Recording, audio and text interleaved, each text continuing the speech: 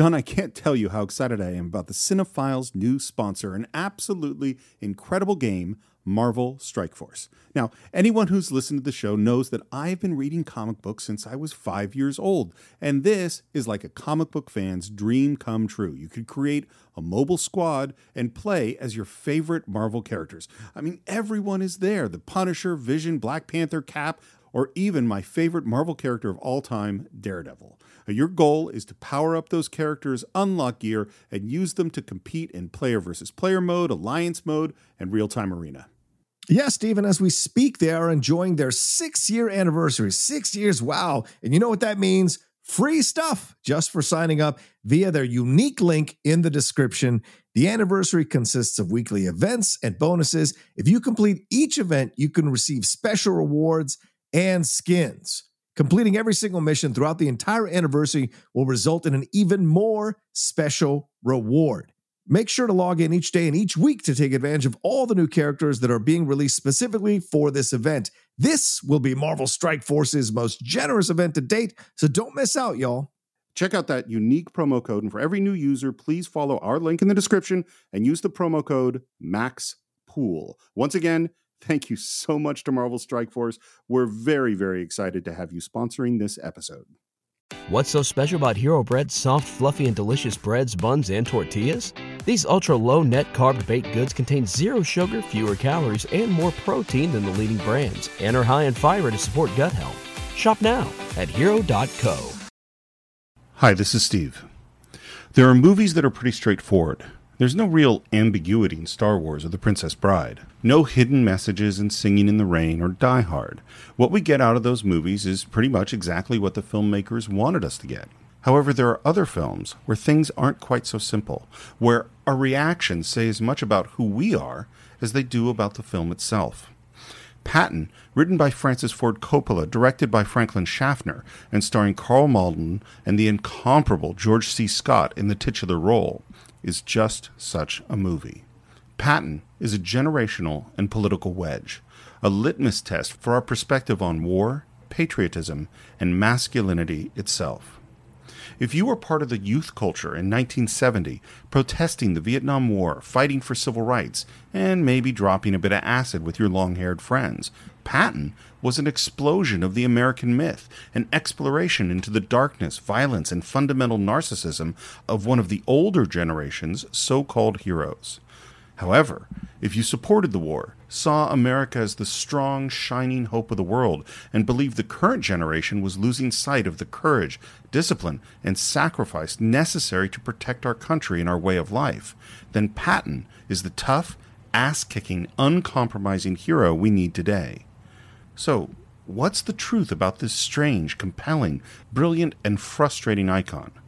Well, the only way to answer that question is by watching the movie, which you can buy or stream along with every other film we've ever reviewed on cinephiles.net. And a few weeks ago, we asked you on social media which movie from the year 2010 was your favorite and why. John and I discussed those answers and give a few thoughts of our own in our latest Cinephiles short on patreon.com/thecинephiles. So, that's a discussion of the films of 2010 on Patreon, and part 1 of Patton this Friday on The Cinephiles. The Nazis are the enemy. Wade into them. Spill their blood. Shoot them in the belly. When you put your hand into a bunch of goo that a moment before was your best friend's face, you know what to do.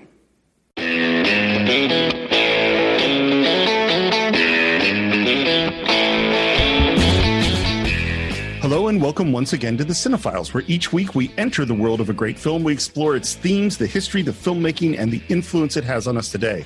My name is Steve Morris. I'm a filmmaker and directing instructor in Los Angeles, California. Hey everyone, my name is John Roque. I'm a writer, producer, and host here of The Outlaw Nation and a voiceover artist as well, and a former military man. So I'm incredibly excited for us to be talking about this particular film. Today's film is something we've been talking about for a long time, and it's a film that has such an important history in cinema, and one that has kind of an I've watched it many times over the years, and that film is Patton. Yeah. John, do you remember how you first came to Patton? Yeah, I rented it. I think when I was renting, those movies and catching up on the AFI stuff, probably back in my teenage years. I remember seeing it for the first time before I went into the military. So certainly as a teenager, and I remember being blown away by it. I was always one of these guys that gravitated to the more old school actors. Sorry, certainly George C. Scott fell into that bucket, and I was just curious about this film because of the picture of it on the cover, this massive American flag and Patton standing in front of it. So it just kind of caught my eye. And so I heard it was great. And I remember watching it. And it's been one that I've watched many, many times since for any number of reasons. So, yeah. I watched it the first time on TV, probably when I was 12 or 13. Mm-hmm. And it was so different from anything else I had ever seen at that point. Yeah. I think like 12, 13, starting to go into high school, and that era is when things go from being like the simple good guy, bad guy stuff into being more complex. And Patton definitely fell into the I love him and I hate him and I don't know how to feel. And was it better that we had him or better that we didn't? And I think that introduced me to a different style of filmmaking. And I think what's so interesting, we've talked about these films that are the bridge between the old school Hollywood films and the films of the 70s. Right. Right. And we talked about like Guess Who's Coming to Dinner as one, and 1776, which we just did, really has that mix of it's an old school musical, and yet it has some darkness and some complexity that is unexpected.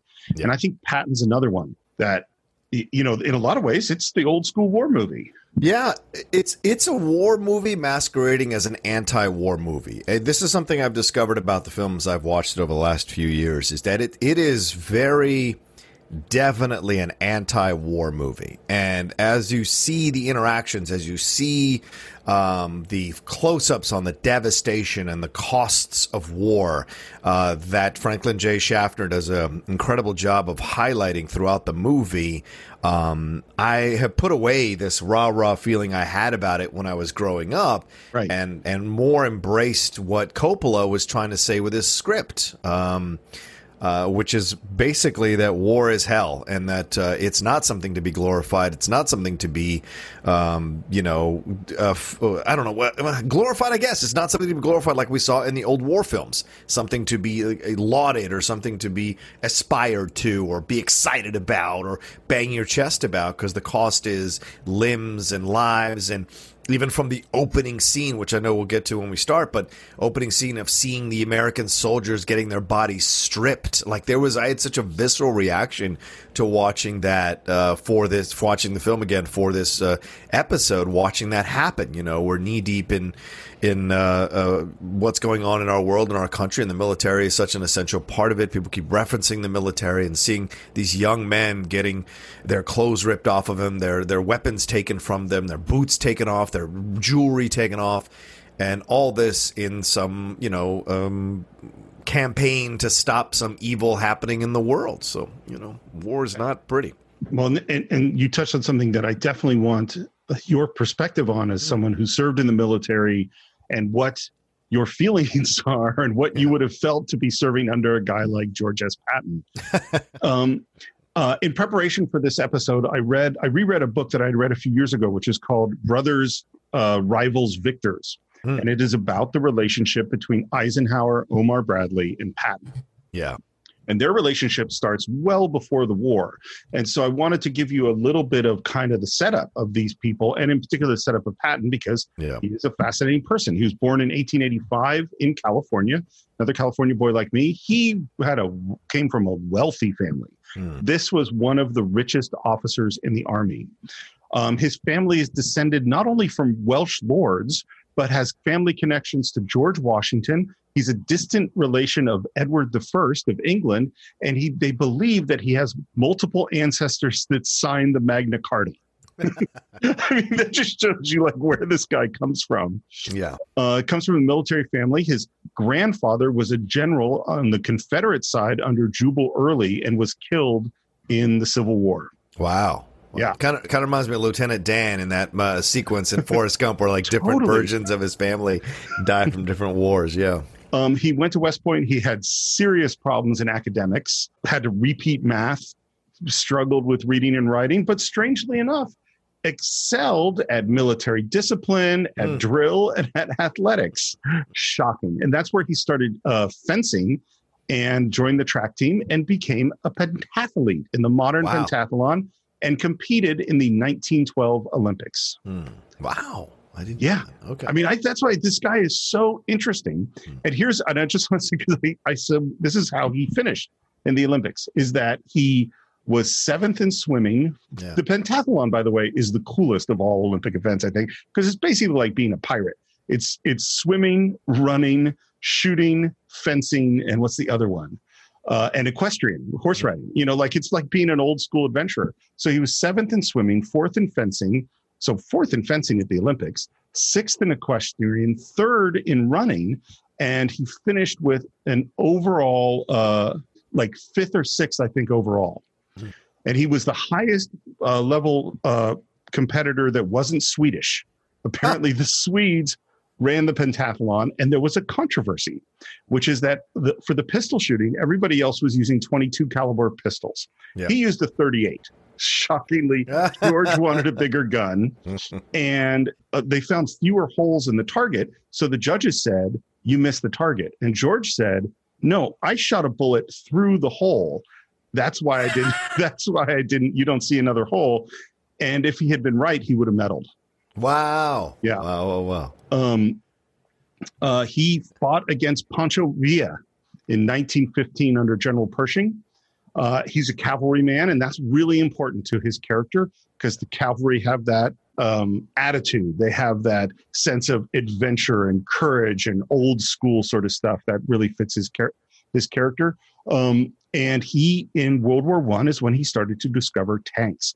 And the cavalry transitioned from riding horses to being tanks. And he was one of these people. He was in World War I very briefly. He was wounded in battle and was taken out. He made it to the rank of colonel. And then after the war, when the army shrunk back down again, all their ranks went down. So he went back down to being a captain, I think, or a major. And he's one of these people who just pushed for what a tank could be. Originally, tanks were just there to support the infantry. And what Patton and a few other people believed, including Eisenhower, is that, no, tanks can do all this other stuff, which certainly is true in terms of World War II. Yeah. And then he got stationed with Eisenhower, and they became best friends. Patton, 6 years older than Ike, was always senior to him. They would apparently play poker against each other. Ike always won, and Patton didn't mind because he was rich. Yeah, right. And he was into polo and yachting and all this stuff that he brought Ike along on. And here's something he said in the 1920s. He said to Ike, when the next war comes 20 years from now, here's what we're going to do. I'm going to be Jackson. You be Lee. I don't want to do the heavy thinking. You just let me loose among our fucking enemies. I love it. Yeah.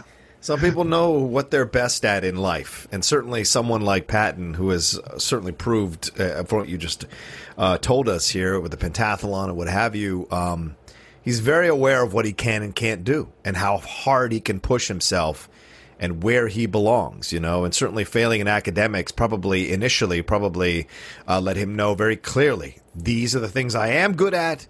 Studying and coming up with an overall battle plan, maybe not the best thing I'm best at. Politics, maybe not the best thing I'm best at. But you let me loose on a battlefield, and I will bring you a victory. Well, and it's interesting too is that Ike and Omar Bradley, they played football. They were into team sports. Right. Patton played polo and pentathlon. He's fencing, into these individual sports. Right.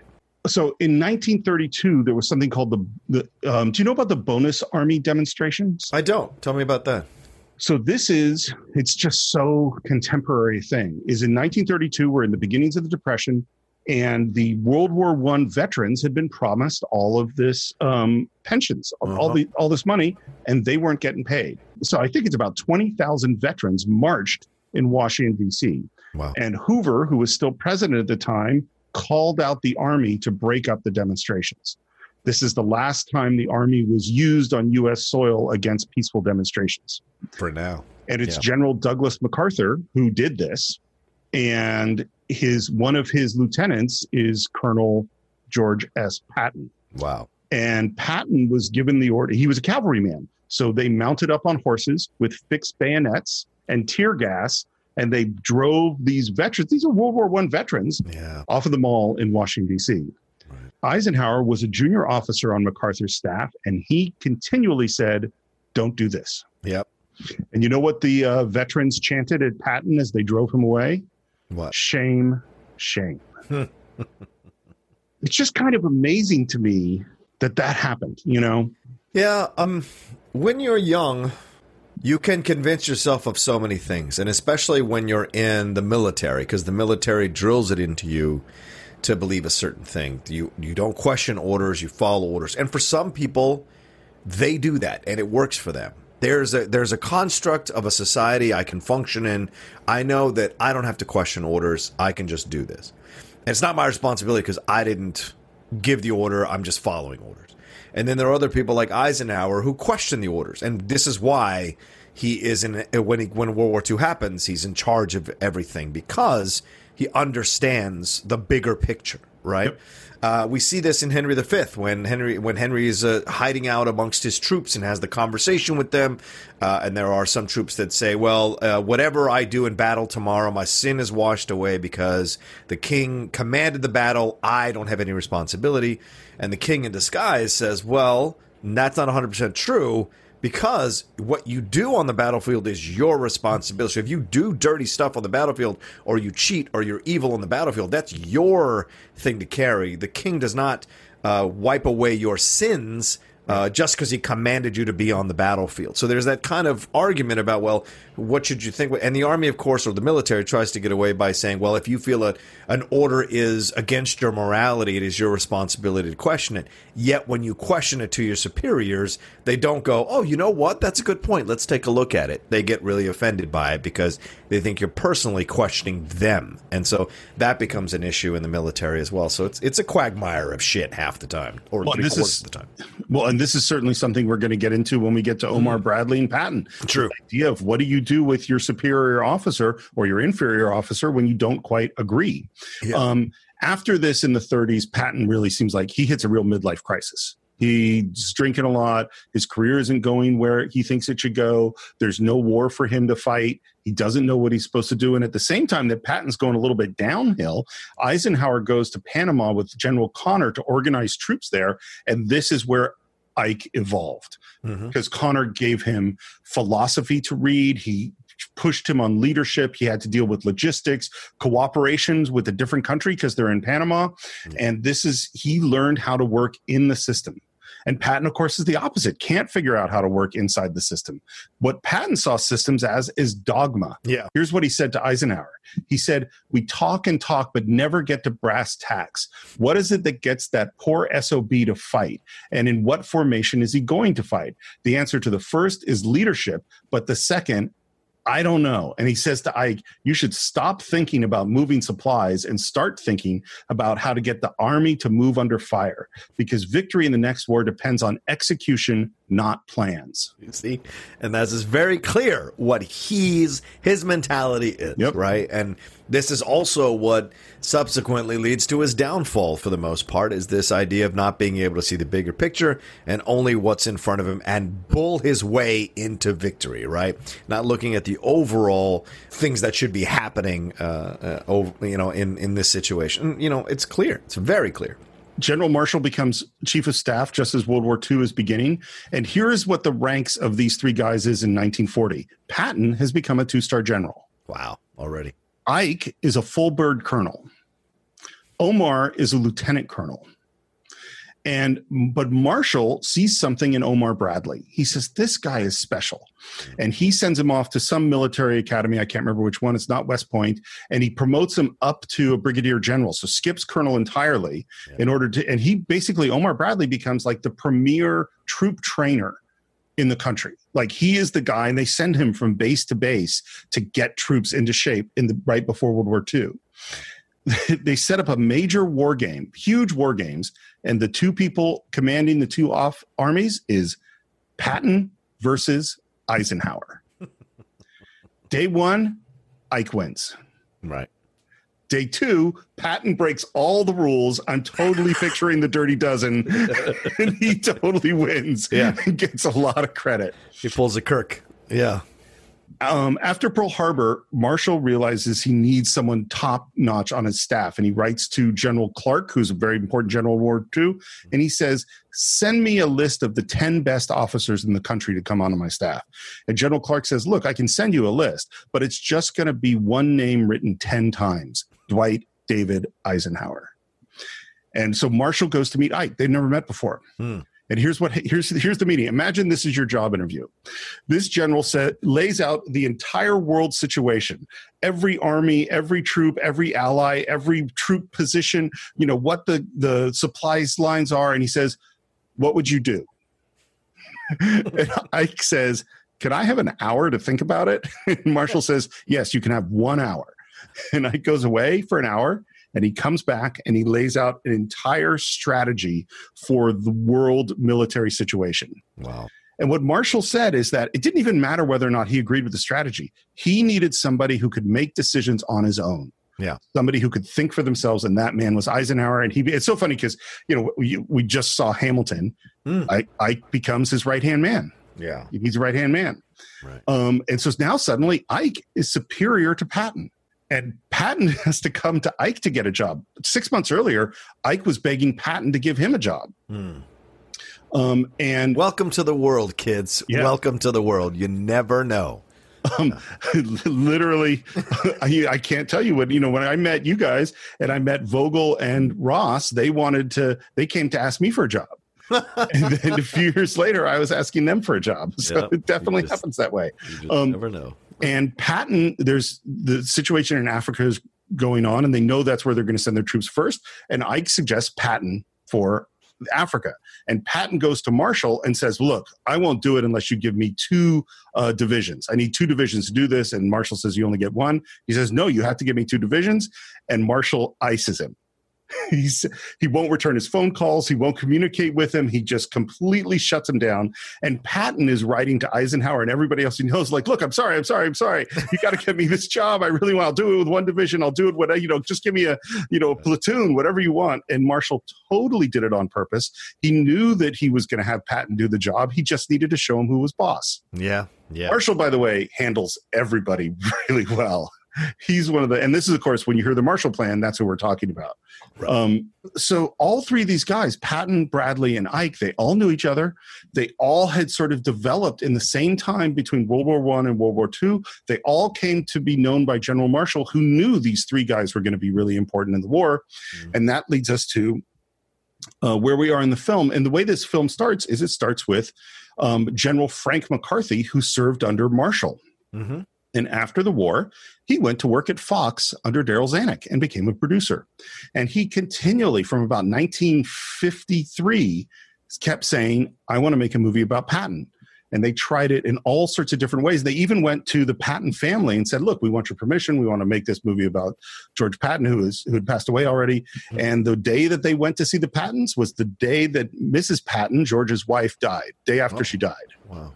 Their timing was poor. Yes. And the Patton family said, no way, you're a bunch of jerks. They tried to make this movie for 7 years. Finally, in 1960, they shelved it. We're not going to do this. Then, and Zanuck has left Fox. Then he comes back to Fox with his son, Richard Zanuck, and his partner, David Brown, who was Zanuck and Brown that made Jaws and The Sting and all sorts of stuff. Yeah. And they revived this idea of Patton. And they hired this young 24-year-old kid named Francis Ford Coppola to write the screenplay. Coppola writes a crazy screenplay, particularly for 1963. Mm-hmm. This is not where the world is. And what Coppola says is it was particularly the opening, that big speech that's so famous that everyone looked at, like they wanted Burt Lancaster to play Patton. Oh, wow. And Lancaster looked at this script that had this speech and poetry and reincarnation. He's like, this movie's way too weird. I don't want to do this. Can't do it, fellas. Yeah. It's too weird. Yeah. And they shelve it again. And they drop Coppola's option, and it goes away again for 5 or 6 more years until they bring on Edmund North to write a new version of the script. And they call up George C. Scott, who Coppola says he pictured George C. Scott in the role from the beginning. That's who he wrote it for. And Scott looks at it and goes, I don't really like the script, and I don't like Patton. I don't want to do this. Right. And they go, oh, you don't like this script? And they, well, hold on a sec. And they show him the Coppola script. They had only showed him the Edmund North script. He sees the Coppola script and he goes, okay, I'll do it, except I will not do that opening speech. He says, if we have the speech be the opening of this movie, it'll ruin the rest of the movie because nothing will live up to it. Wow. And it's weird too, because when does that speech take place? Exactly. It's a very strange thing. That's a good point. And Schaffner, the director, who had just come off of doing Planet of the Apes, also with Zanuck and Fox, says, oh, you know what? We've decided to move the speech. We're going to put it before Act 2, right after the intermission. And George C. Scott goes, okay, I'll do it. And they never had any intention of putting it there. They just needed him to shoot the scene. Of course. And at this point, too, they've brought on Omar Bradley. He had written his book, A Soldier's Story, I think it is. And Omar Bradley becomes the consultant on the film. He's there on the set all the time, which is really, really weird. I'm sure for Carl Malden, it must be incredibly weird. Yeah. Well, and for Omar Bradley, who there's a very strong argument that he is way more important than Patton. Sure. In terms of winning that war. But it's not a character. Yeah, to be helping out on the movie about this guy who he had a lot of problems with is pretty weird. Yeah.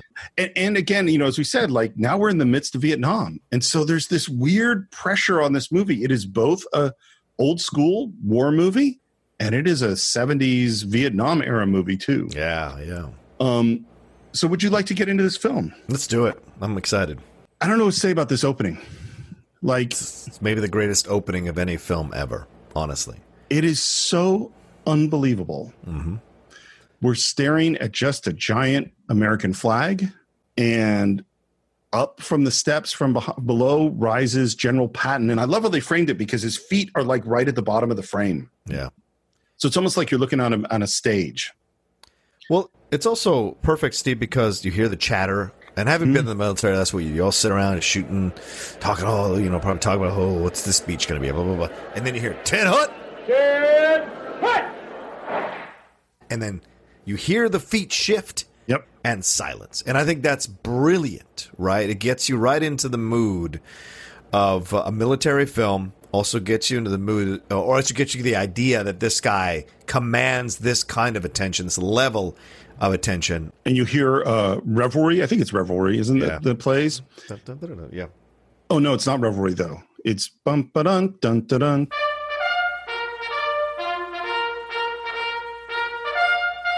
And then we have this moment where he's just standing there, so imposing. And we and we cut to these inserts of the medals and the 4 stars and the ivory-handled revolvers and his eyes under the helmet. And it's just like, what is happening?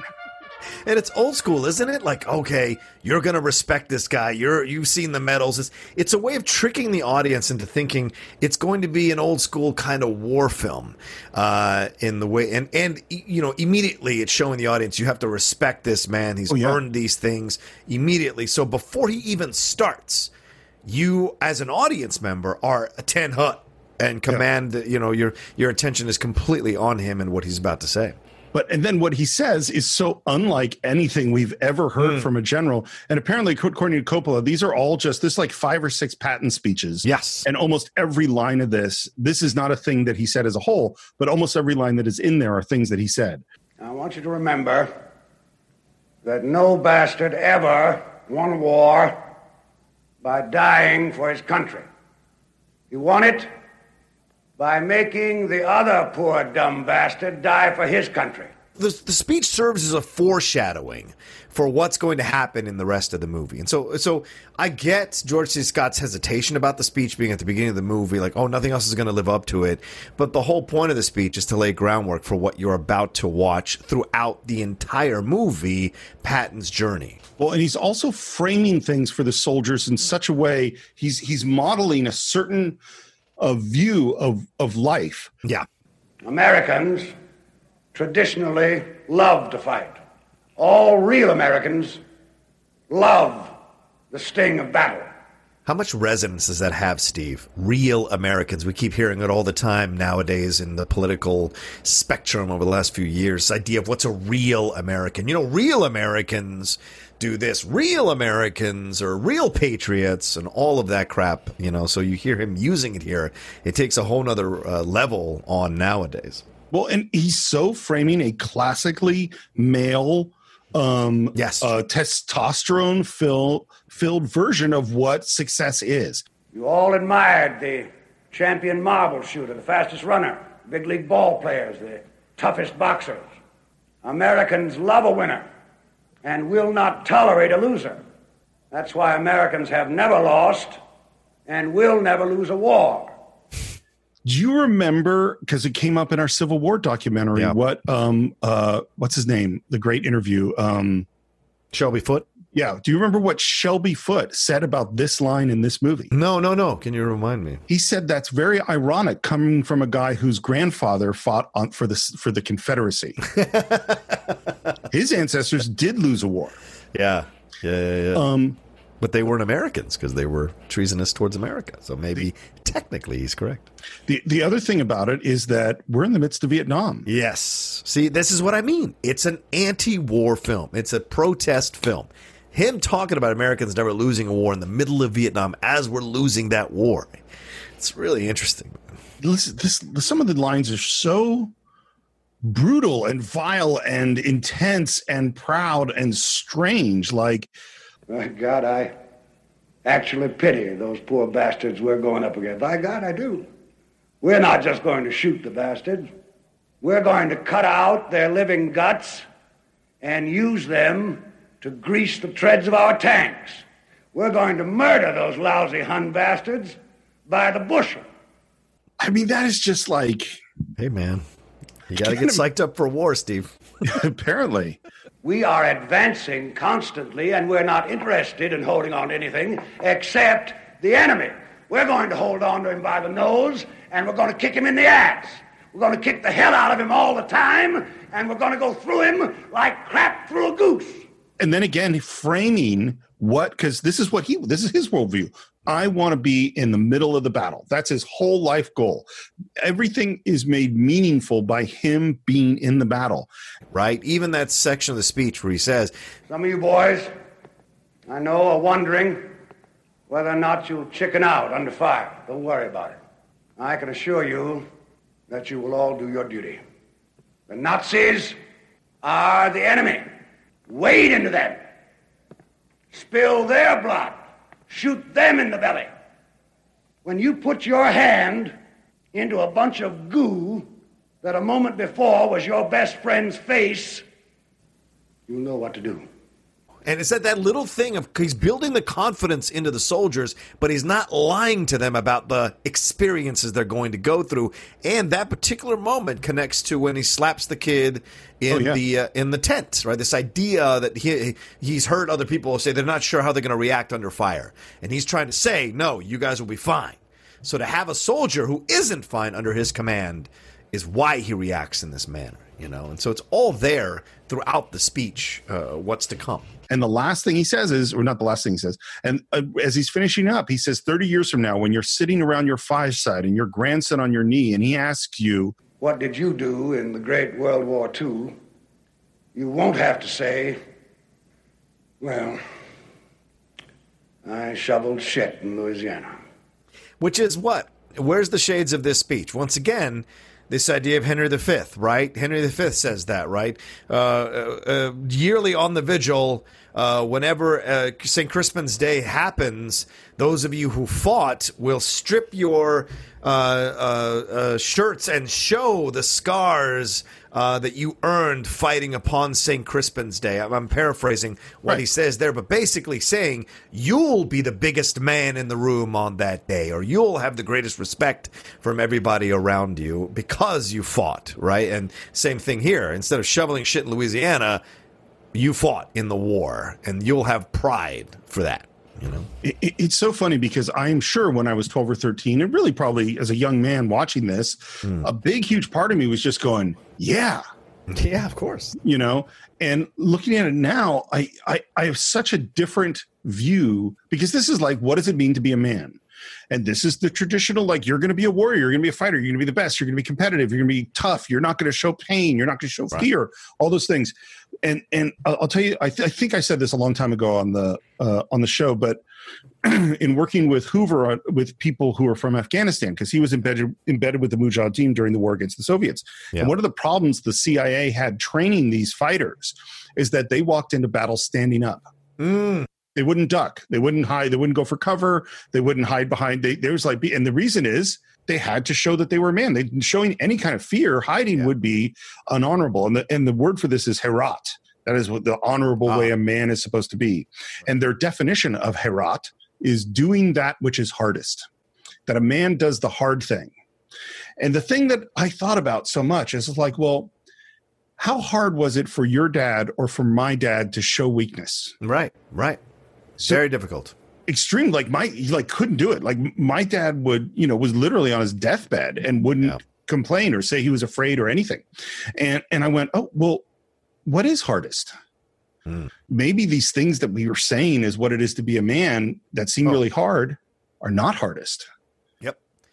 It cost me years of conversations with my dad and arguments and fights for him to finally let the guard down near the tail end of his life and be vulnerable and emotional and sensitive with me because of that, because of the old school feel and machismo of what's a man. And look, that's still within me, Steve, for all the supposedly progressive nature of myself and how I see the world and want to destroy toxic masculinity. I still like the feeling of the old school bravado of man. I still gravitate to it, but I also like to question it when it's fake. There are people who can carry that mantle and it's real, and there are other people who it's all bluster to cover up the fact that they're afraid. And so you analyze all of that on a case-by-case basis. But for, like I said, for my dad, it took a long, long time, a lot of fights before he eventually understood that there's strength in actually talking about your feelings, strength in actually taking a chance to be ridiculed, to be called a name, to be made fun of for talking about your feelings. That's true strength. Holding on to it is how you blow up or have, get the health issues because you're not expressing yourself. I still struggle with this so much too, and like the way it manifests itself for me is I feel like it's my responsibility to solve problems, other people's problems. So like my wife is in trouble, or my son, or my wife's family, or I feel like no one's dealing with this thing. I need to be the one to stand in front of the moving train and try to save people. And I do it not only to the detriment of those people, because I actually am taking agency away from them. Yes. But I'm doing it to the detriment of myself and my health and my peace of mind and all these things, because I feel these responsibilities that no one said you had to do that. Right. Like, that's not your responsibility. To you, that is what's hardest. That's what's hardest. So you attach a feeling of manhood to that. Yeah, I would rather do really, really hard work than let other people just live their lives as they're living them. That's how crazy I am. And I think, we spent a lot of time just on this one speech, but as you say, it's one of the most amazing openings to a movie. And I think the whole movie is here. Yeah. It's all the mix of, wow, this is an amazing person, and I'm not comfortable with this. And this is what we should do. This isn't what we should do. Maybe this whole thing is wrong. I mean, it's like very complicated. And I'll say just one more thing about it. So after the film comes out, Coppola is in the midst of making The Godfather. And they're in pre-production, and the opening scene of The Godfather is at this wedding. I don't know who it was, one of his associates comes up to him and he goes, you know what? It's kind of weird. I mean, we're establishing all this information at this wedding, but it's not all that dramatic. Man, if only you could do something like you did in Patton, where you had just that really intense speech as an opening. And that is where the opening of The Godfather comes from, is where we start with that close up. The guy says America, and he has this whole, it is totally Coppola trying to patent The Godfather. He stole from himself. Isn't that awesome? Brilliant. That's great. The monologue ends. He says dismissed. He walks away. We go to black. And then we hear what is one of my all-time favorite movie themes, bar none.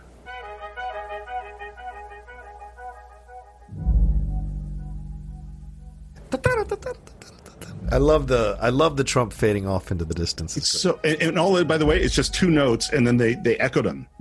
And this, of course, is Jerry Goldsmith. So we've done a lot of Jerry Goldsmith. I know we did Hoosiers. We just did. What was the one there was one we just did. I can't remember what it is. Okay. We've done so many Jerry Goldsmith movies, and they're all falling out of my brain right now. And Planet of the Apes, of course, that's another one of my favorites. Right. But this is my favorite score of his. Okay. Yeah. And he was almost not on the movie. Oh, wow. Because he was scheduled to do Beneath the Planet of the Apes. Oh, God, why? Yeah. And Zanuck said, "You're not doing that. You're doing this." Oh, no, you don't. And this music is eerie and mystical, and it has that. I think this music has Patton's belief in reincarnation and history right in that. Yeah. And we open, as you alluded to when we started, on this very disturbing images: vultures, people robbing graves, a dog that's tied up to a tank, a lot of wounded Americans that are just dead at the end of this old battlefield. And it is very much not an old school war movie. Yeah. These are the things you would never see. No, right, exactly. And up comes a Jeep, and the camera work is so, like, you think about Lawrence of Arabia, another big, huge war film. And if you compare the camera work of Lawrence of Arabia to that of Patton, you see 62 to 69, what's happened. And a soldier stands up and shoots one of the vultures. And we see Carl Malden for the first time as Omar Bradley. And we hear a rundown of everything we've lost, culminating with 1,800 men. And we see, the last thing we see is this dog tied to a tank. Nobody's going to save that dog. That dog's dead. Hard cut to Morocco.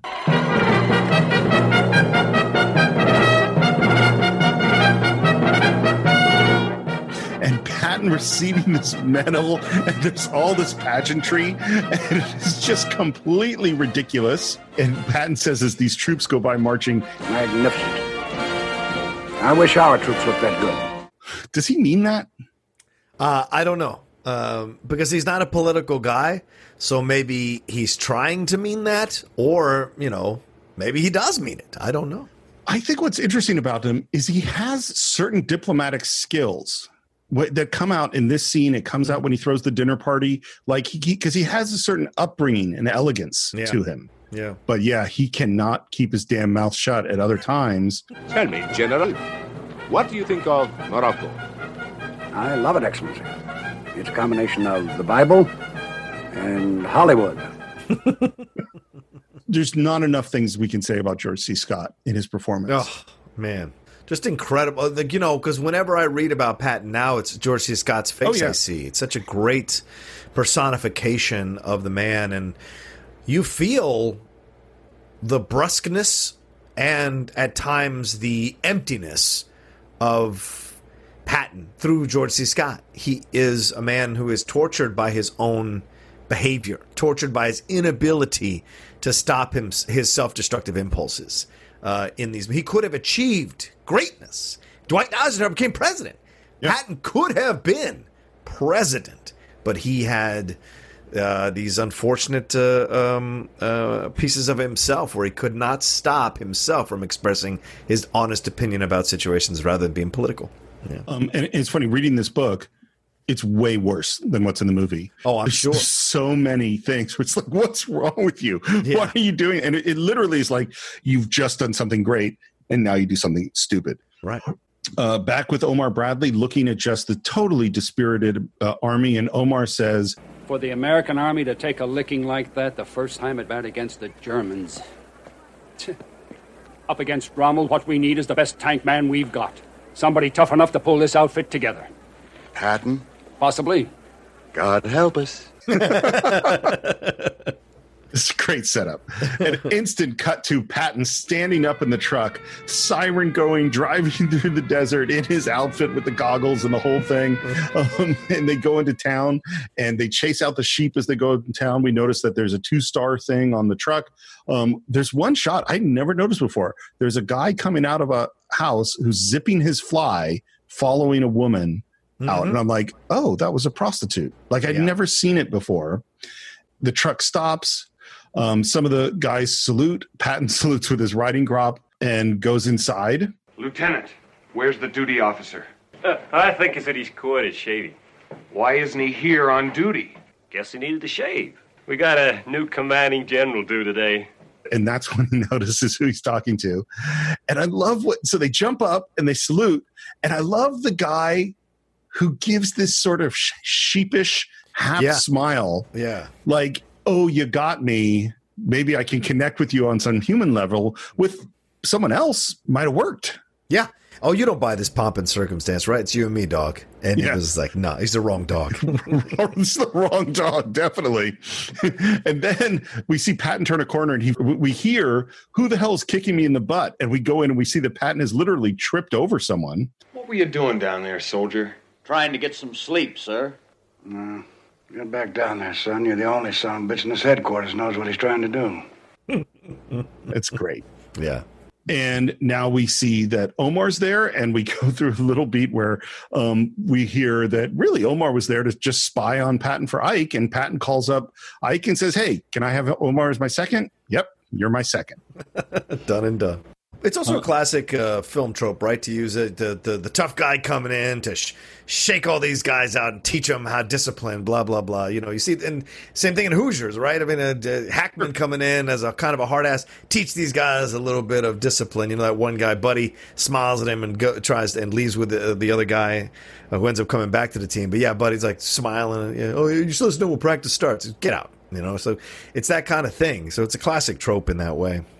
What I think is interesting in this one, though, is that there is no question that this army needs discipline. Yes. Omar agrees with that. They need that. The question is, do they need what Patton does? And reading the book, Omar totally disagreed with many of the things that he did because they were unnecessarily cruel. Mm-hmm. Like Omar was a great troop trainer as well, but just didn't think you had to be an asshole. And of course, the thing that George is doing is he's got some guys taking those 2 stars off his uniform and replacing them with 3. What's the matter, Brad? I've been nominated by the president. I know, but it doesn't become official until it's approved by the Senate. Well, they have their schedule and I have mine. And they look out the window and they're replacing the 2 stars on the truck with 3 stars. And Omar softens pretty quickly. He says, George, if you were named Admiral of the Turkish Navy, I believe your aides could dip into their haversacks and come up with the appropriate badge of rank. Anyway, congratulations.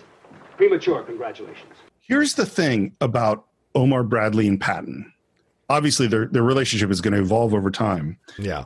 Patton always liked Omar, and he thought it was reciprocal.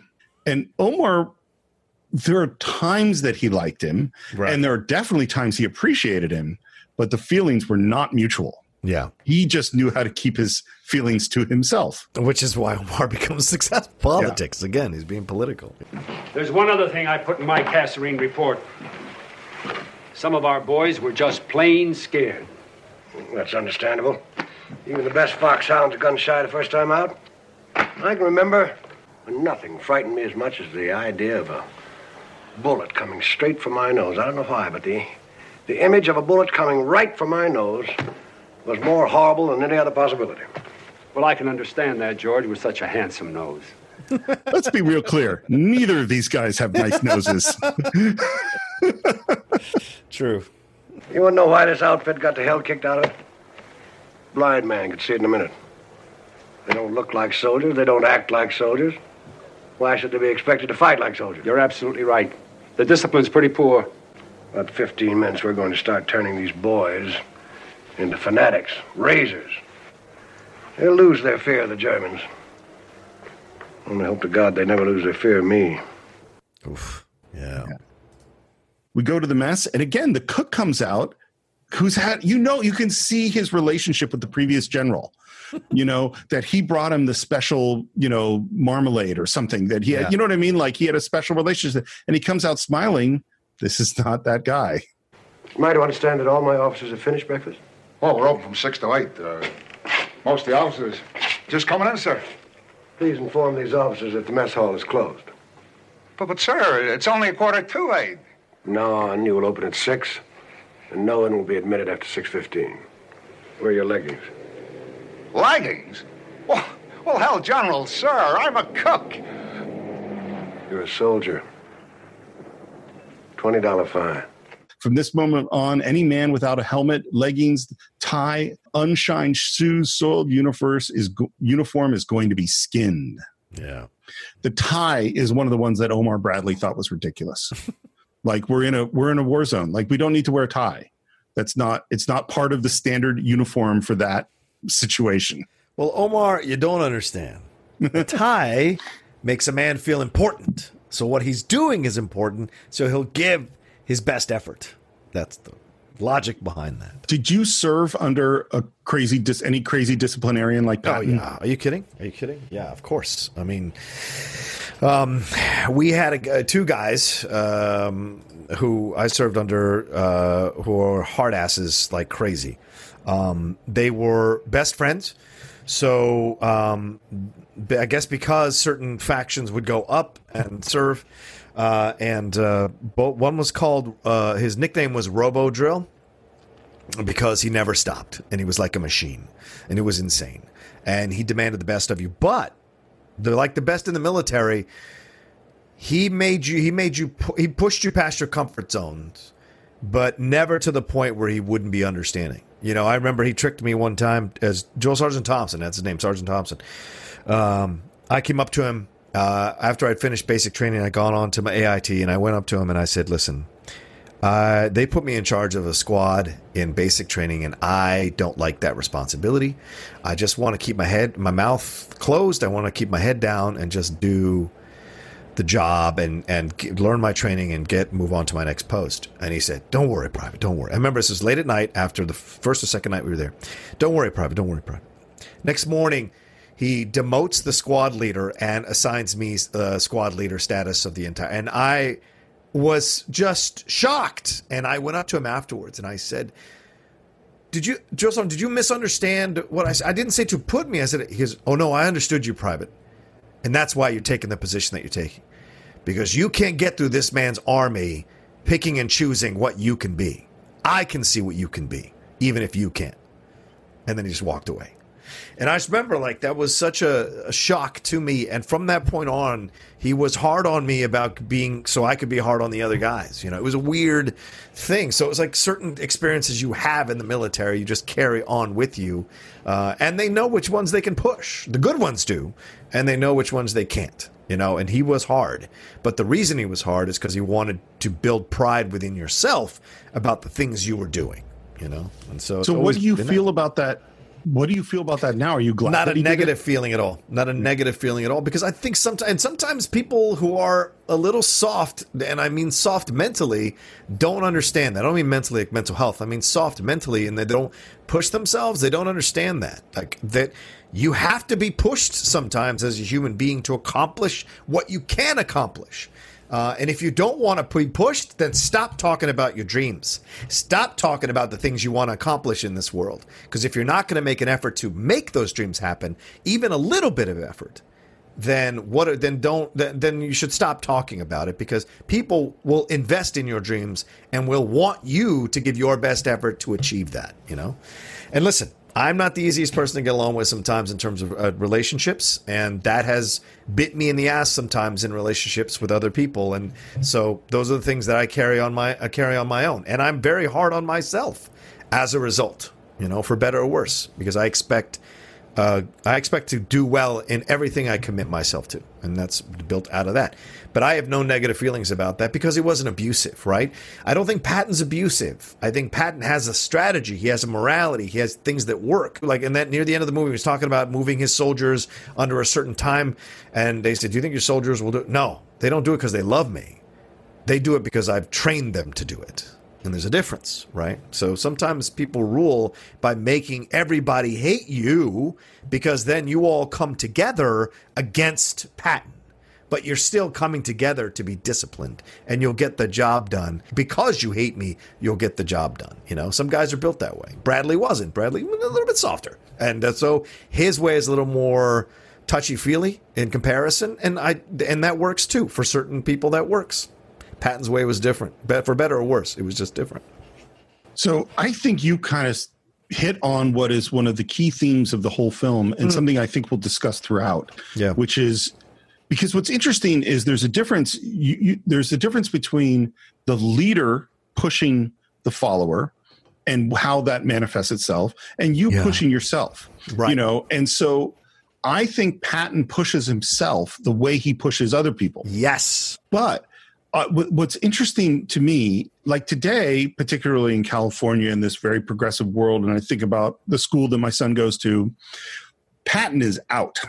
Oh yeah, you can't put that stuff now. You can't pull that today. It is very much like because we can use positive and negative reinforcement to train people to do things. So we do carrots and sticks, and Patton is basically all stick. Yeah, it's all stick. Yes. And my son's school is only carrot. To the point where they have discipline problems because, you know, they always go, well, obviously if the child is acting out, they must need some more love, you know, and it's like, look, that tactic works sometimes. It doesn't work for everybody. And the thing is like, I think you at that moment with that drill sergeant, you needed to be pushed. Right. And he saw that. He said, this person is not going to live up to their potential unless I push them. I am sure there are other times in your lives, because I've had both experiences where I needed to be helped. Yes. You know? Yeah. And so what's interesting about this is Patton is one note, you know? Yeah. And because I think about, because there's, as I say, there's a difference between like your individual achievement and leadership. And because I teach directing and have been a director, I think a lot about leadership and what does it mean and how do we go about doing it? And in film, we've had a lot of Pattons as directors. Yes. And we've had some Omar Bradleys, you know, like we've had, and by the way, he was not soft. He was efficient. He just didn't have a temper. I mean, I shouldn't even say that. Just a difference. Yeah. He had a temper, but he wasn't Patton. Which is why there's no movies about it. But also, the thing is, there's no general rule, is there, Steve? Like, you're discovering that as a dad yourself, I'm sure. Like, every kid is different. And yes, there are some things that will work with a certain group of kids and some things that will work with another group of kids. And, you know, in sports, the best managers are the ones that know how to manage each individual player on their team in a certain way. They understand. They're not system coaches. They're man player or they're player coaches. They understand how to motivate their team. So some people know how to do that and some people don't. The best do.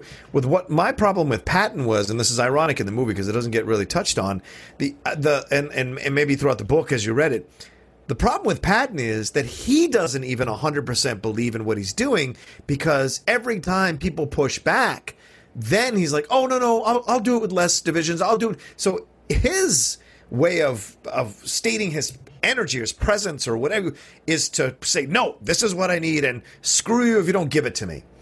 And then they don't give it to him, and he can't live with the consequences, and he backtracks. And the backtracking is where you lose the real strength and foundation of the belief of what you're doing. And that frustrated me as I was watching the movie.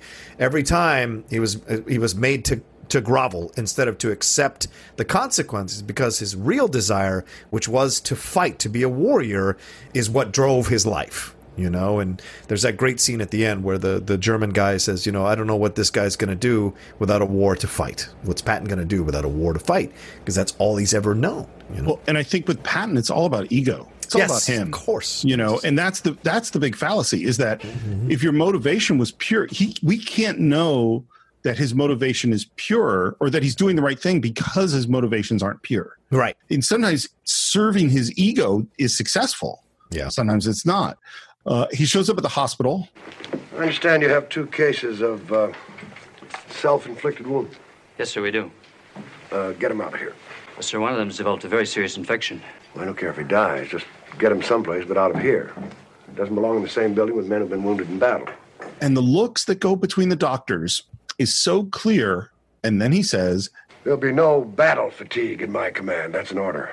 Yes, sir. Battle fatigue is a free ride. Yellow Belly's ticket to the hospital. I'm not going to subsidize cowardice. and then he even pushes the doctor, like, you got to wear a helmet. It's like, well, I can't put my stethoscope on with a helmet. We'll cut some holes in your helmet then. Interesting, right? Interesting. Yeah.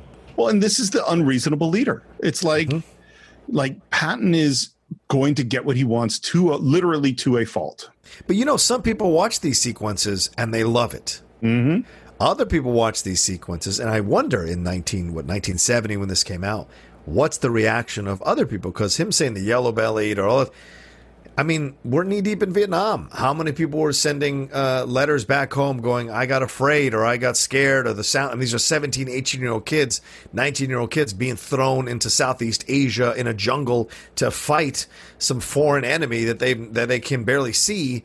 How are they going to react to it? The protests. That's essentially a shot at the protest. The yellow-bellied people, blah blah blah. He's taking a shot at the protesters a little bit in that as well. So it's a very interesting thing. Am I supposed to like Patton or not? And throughout the movie, I think by the end of the movie, only you can make that decision.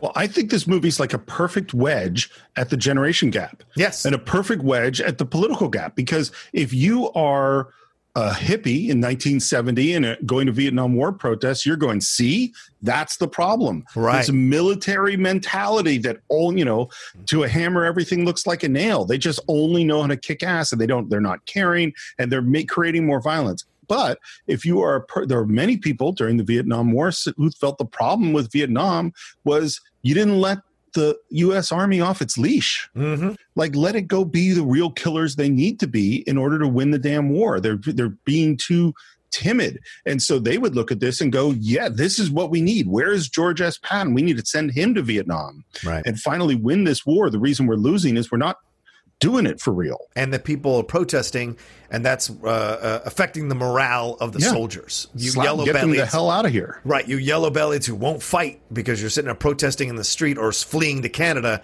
You're affecting the morale of the soldiers. So some people felt that way. Yeah. Hold it. Turn right here. Sir, the battlefield is straight ahead. Please don't argue with me, Sergeant. I can smell a battlefield. He was out here just yesterday, George. It's over there. Turn right, damn it. And they turn right, and they get to these ruins, and there is that mysterious music. It was here. The battlefield was here. The Carthaginians defending the city were attacked by 3 Roman legions. The Carthaginians were proud and brave, but they couldn't hold. They were massacred. And he kneels down. Arab women stripped them of their tunics and their swords and lances. The soldiers lay naked in the sun. It is a weird scene. And it's the first time you go like, who is this guy? 2,000 years ago, I was here. And Patton really had these beliefs. Yeah. This is the other scene that Coppola believes that he was fired from the script for. Oh, wow. Because it's really weird, and he reads his own poetry. That's weird. I don't think some people do believe that they are of past lives. And Shirley MacLaine certainly felt that way. Patton, Shirley MacLaine, same. Yeah. Shirley was a hard ass herself. But yeah, I mean, that kind of stuff, some of the great people really do believe that they were something great. Because nobody ever goes, oh yeah, I was a homeless guy in a past life, or I was it's always something great, right? So I was there. I love, that's such a great point. It's like, well, somebody had to be the homeless guy in the past life. Right? I died of a bubonic plague in a past life. And, I was a poor schlub that did nothing important at all. Yeah, exactly. It appears now, that we could split the African Corps, drive through Rommel to the sea. I'm sorry, Mel, but that territory's been reserved for General Sir Bernard Law Montgomery, who's been the most successful British officer pushing Rommel back across Africa. They're entitled to have their hero. After all, Montgomery did push Rommel clear across North Africa. What about the Americans? Don't they need a hero, too? Do you have anybody in mind, George? I love it. George Patton is so obvious. Oh, yeah. And now we have a meeting with the British officer, and the meeting is about air power. We're supposed to have Allied air cover, and we don't get it. German planes are constantly strafing my troops. If I may say so, General, I'm afraid your operations reports are inaccurate. Report? 3 days ago, the Krauts took off after my command car, ran my ass into a ditch. And I promise you one thing, General. You will see no more German planes. Cut to German planes that just come in on multiple strafing runs. We all duck down. The room's getting shot to pieces. Patton jumps out the window, climbs down. I love it. Come on, you bastards! Take a shot at me right in the nose! Get back in here, George. We need a corps commander, not a casualty. Why does he say right in the nose? Well, it wasn't him and Bradley talking about the nose thing earlier? So maybe there's a connection there. It's totally what I think it is. And I think because his big fear, the nightmare he had, was getting shot in the nose. I think this is him facing his fear specifically. Yeah. This really happened. He really was in the meeting demanding more air power. And the British officer was really saying that we have total air supremacy when a German attack happened. That's great. He did not jump out the window and open fire. That did not happen. Patton. How the devil did you manage to stage that? And Patton really did say, I don't know, but if I could find the Nazi sumbitches that are flying those things, I'd give them each a medal. We're at a cemetery. Again, we're hearing that mysterious theme. And Patton and his aide, Dick, are walking over the hill in the distance. Rommel's out there somewhere waiting for me. If I had my way, I'd send that genius son of a bitch an engraved invitation in iambic pentameter. A challenge and 2 standards to meet me out there alone in the desert. Rommel in his tank and me in mine. We'd stop about 20 paces, we'd get out, we'd shake hands, then we'd button up and we'd do battle, just the 2 of us. And that battle would decide the outcome of the war. Do you think he means it? I think I wouldn't be surprised if he meant it. I think so too. Yeah, just mano a mano. Yeah, it's old school romantic tough stuff. Yeah.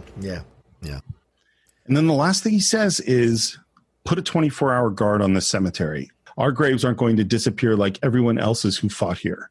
The Greeks, the Romans, the Carthaginians. We hear a lot about the Greeks and Romans and Carthaginians in this movie. Mm-hmm. And what I think is so interesting, this is the 3rd time we've kind of hit this. We opened with after the monologue, we opened with this scene of what was happening. Yeah. The bodies were being robbed. And then when he goes to the battlefield, he says after the war, the Arabs stripped the bodies. Okay. And now this is the 3rd time. And he says, we're not going to let that happen. Yeah. I think that's really important. And last thing he says is, God, how I hate the 20th century. Yep. We're in Germany, and now we meet Steiger, the researcher hired to do research on Patton, and he's telling Rommel about the information he has, that he's rich, father went to West Point, etc. And he says, "You're not telling me anything about the man. I need to know something about him." And he says he prays on his knees, curses like a stable boy, and always takes the offensive. I think the casting of Rommel is great. Oh, yeah. There's something about him that is so interesting for how little time he's on screen. Yeah, he's unknowable. Like you can tell he's a very proud man, but he's a man who's intelligent, smart, doesn't look past his foe, isn't swaggering or cocky, but also legitimately interested in who he's fighting and knowledgeable about what he's doing. So it allows you to create in your own mind what kind of person Rommel is overall. Patton is in bed. He's been reading Rommel's book on tanks when someone comes in and says Rommel is attacking. We see tanks moving, and now Patton is getting dressed, and he is being dressed almost like royalty. Like Patton's comfort with servants doing things for him it's really odd to me, but it seems so natural for him. Yeah.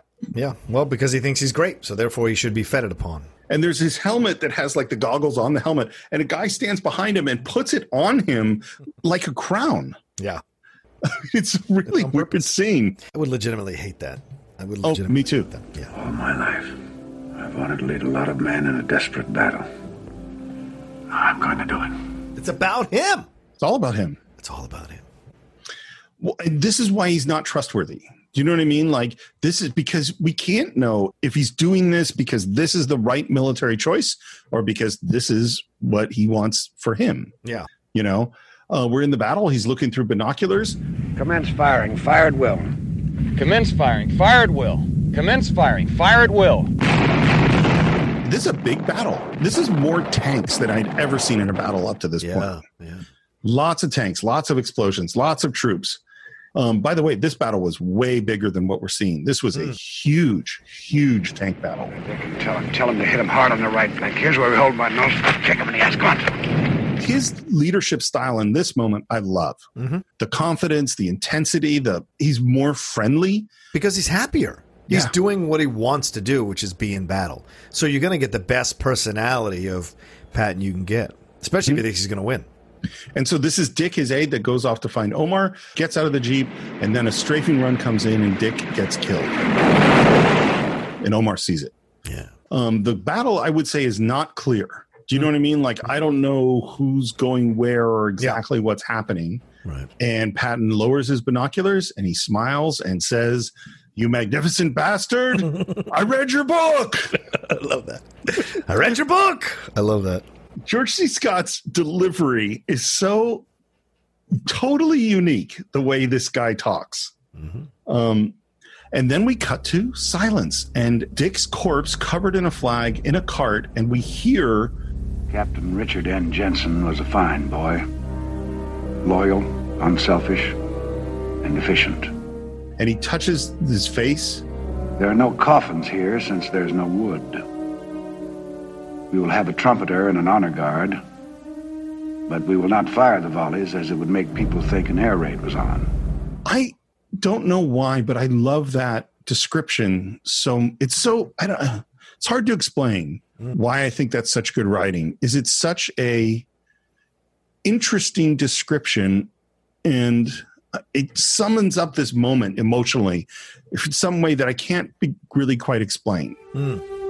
I enclosed a lock of Dick's hair in a letter to his mother. He was a fine man and a fine officer, and he had no vices. It's almost a jealousy. There's almost an envy. Not jealousy, but an envy, right? Like, you know, there's a great... We just did Chariots of Fire, right? Yeah. What does Abram said? Those of us who are driven by something to achieve something, we envy those who are not. We envy those who it's okay to just get close, and it's okay that I was just in the game. You know, like when Abram says to Aubrey, he says, "You are my most complete man. You want for nothing. You need nothing." I've never known that. I've never known that contentment, that peace. And Patton is saying the same thing here about his aide. Like, he's no vices. He's great. He was, stayed in. He did everything he was supposed to do. You know, and there's an envy. He wasn't driven to achieve like I am and deal with all the bullshit that's part of it. You know, so. And the last thing we hear his voiceover say is, "I can't see the reason such fine young men get killed. There are so many battles yet to fight." That's a weird twist on a line, man. Yeah. Because he's not saying I wish they could be alive. Right. He's saying we need them to fight more. Right. You know. By the way, Patton did keep a journal, and apparently it is a lot. Emotional, angry, jealous, vicious, nasty, sad, depressed. This guy had a lot of personality. The dude needed to see a therapist very, very badly. Like you said, the douche. Oh, sorry, the dude. I meant to say the dude. The dude, I meant to say. The Dude is a totally different movie. He too needs to see a therapist, but all right, let's move on. We're back with the Germans. And the big question is Patton going to attack Sardinia? We're asking Steiger this, and he goes, no. And he says, why? Well, because Patton is a historian, and he knows that Sicily has always been the key. He will attack as the Athenians did. And the general he's talking to is like, what are you talking about? This is the 20th century. And Steiger says, Patton is a 16th century man. Excuse me, General. So this is interesting. We've discovered Rommel wasn't present at El Guitar.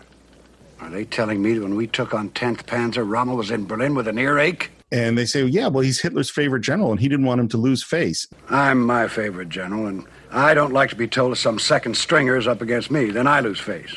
And now we meet a new character. This is Conklin. But, General, he undoubtedly planned the German battle. If you defeat Rommel's plan, you've defeated Rommel. That's some first-class ass kissing. That is right. It's like, and I want to Patton drink with you. Yeah. He eats it up. He's like, of course. What's so funny? One of the reasons Patton got fired by MacArthur, and he was really happy because he didn't like MacArthur, and MacArthur, according to Patton, only surrounded himself with sycophants. Interesting. And it's like, if that's the reason, yeah. What do we see right here? I mean, MacArthur was a prima donna, but which one was more of a prima donna is a damn good question. Well, look, Patton says it later. I know I'm a prima donna. The problem with Montgomery is he won't admit he's a prima donna. I love both of you, and I just can't help but speak. They're great lines. They're delivered so well by George C. Scott. And then Patton says to this guy who's going to be his new aide that he needs to have a fancy dinner because he wants to get his Sicily plan. This will be strictly a formal affair, Codman, but purely social. By that I mean purely political. And he says it's going to be a strictly formal affair, purely social. And by that, I mean purely political. And he says something in French, and the guy comes right back in French, and they talk away in French. I want the finest food, the best wine available. Everything, comme il faut. Entendu, mon général. Quelque chose de vraiment spécial. Because Patton, even though he's this foul-mouthed, gruff guy, is actually very elegant. And we cut to a very elegant dinner where wine is being poured and everyone is enjoying it. And Patton speaks some erudition about Alcibiades and the Peloponnesian, all about Sicily. And suddenly he's got a map outlining his plan. It looks like an interesting plan, George. Well, gentlemen, to the conquest of Sicily. To Sicily. And they say, oh, that's a very interesting plan. And he says a toast to the conquest of Sicily. And the last thing they say is, you'd have made a great marshal for Napoleon if you'd lived in the 18th century. But I did, Sir Harold. I did. And now we had kind of seen Montgomery in a newsreel before, but now we really get to meet him. He drives up to some headquarters in Algeria, I think it is, asks where Beetle Smith is. Beetle Smith was Ike's right-hand man. Apparently Beetle Smith, by the way, was a major ass kicker. Like when people were disobeying or not doing something right or not living up to Ike's expectations, he sent Beetle after them. And Beetle was scary. Beetle's right-hand man. Yeah. Exactly. Yeah. But that's not how Beetle's portrayed here. And right now, Beetle is in the lavatory. Yeah. Monty comes in. I love that he checks under the stalls. And he says, I think Patton's plan is going to be a disaster. And Beetle's like, okay. And then there's this great close-up of Monty going, and he blows onto a mirror and draws a map of Sicily and says, here's Patton's plan. And the problem is our forces will be divided and the Germans can cut us up piecemeal. Now then, what I propose, and what I shall insist on, by the way, is this. And I like that we saw him in that weird close-up below on the mirror. Now he goes out of frame and we're watching Beetle as we hear, yeah. And Beetle's expression of like, oh my God, what do I have to deal with this? And he basically outlines a plan where he's going to have the main advance and Patton is just going to be protecting his flank. Yeah, of course. I love that Beetle is smart enough to wipe the damn mirror down and not leave your map plan up there. Amusing, isn't it? What? That the final plans for the invasion of Sicily should have been put forward in an Algerian lavatory. And we cut to Patton getting the news that his plan has been rejected. In other words, we get the burden again while good old Monty gets the glory, huh? Ike had to consider all points of view. He made his decision not as an American, but as an ally. And this is going to be the conflict between Patton and Ike for real for the whole rest of the war. This is what happens when your commander stops being an American and starts being an ally. Which, of course, isn't realistic, is it? Like, Patton is trying to be America, essentially America, you know, but there's other considerations to take here. And once again, he doesn't see the bigger picture. He doesn't understand that he has to kind of sacrifice a little bit of his ego for the overall good. Because, you know, if he does this, then down the road it'll be Montgomery who covers his flank while he does what he needs to do through the main thing. But Patton only sees self-glory here, you know. You know what's and he's right to point out that Monty is all about himself. Absolutely. Sure. You know what's crazy? So we brought up Hoosiers because Jerry Goldsmith did the score. Right. And you brought up Hoosiers again because we were talking about the new coach coming in to discipline the troops. Here's another place that Hoosier is important, is that the way those teams played before Gene Hackman showed up is it was all about individual glory, which is what Patton's into. Right. Ike wants to win the war. Yeah. If you're going to play on the team and you play a role in the team and you don't get any glory, but your team wins, you should be happy. Yeah. Yeah. Patton wants the Americans to get credit, and he wants himself to get credit. Right. More than anything else. Yeah. That's his motivating factor. Yeah. We have some newsreel footage of Patton multiple times getting off a troop transport, walking through the water. Here's an interesting thing about this. Daryl Zanuck, one of the most important studio heads, who later becomes, the producer of this picture, during World War II, there was that Five Who Came Back documentary. He was one of the guys, the Hollywood guys, who went to shoot newsreel and documentary footage in World War II. He filmed Patton in the Sicily campaign in World War II. So his guys are basically the guys that shot this stuff. I mean, in the real world, which I thought was really interesting. Yeah. And we're with the Germans, and they're talking about that Patton and Montgomery are prima donnas. And then we see Bradley, and they all go, man, he looks just like a common soldier. And I love that Steiger says, he's most capable and unpretentious, unusual for a general. The general in front of him looks back at him like, huh? Sorry. I don't think I've made myself clear, sir. It's true Montgomery's met the toughest resistance of the campaign there at Catania. However, if we're required clear... Listen to George C. Scott's voice that he uses in this. Old Monty is as stuck as a bug on flypaper. And they go, yeah, but they've given you an order to give this route to Montgomery. And he says... And then old Bradley will have to slug, mind you, his way up the center of the island over those tough mountain roads, won't he? It's such a weird voice he's doing in this moment. It's so odd. He's making fun of Montgomery. He's making fun of Montgomery, but he's also so callous about what Brad is going to have to do because of this. Right. Messina. If they'd followed my plan, I'd be there by now. I'd cut off the retreat of every goddamn German battalion on this island. And then he outlines his plan. You know what I'm going to do? First, I'm going to go to Palermo. And I'm still going to beat that limey son of a bitch Messina. It's the last thing I ever do.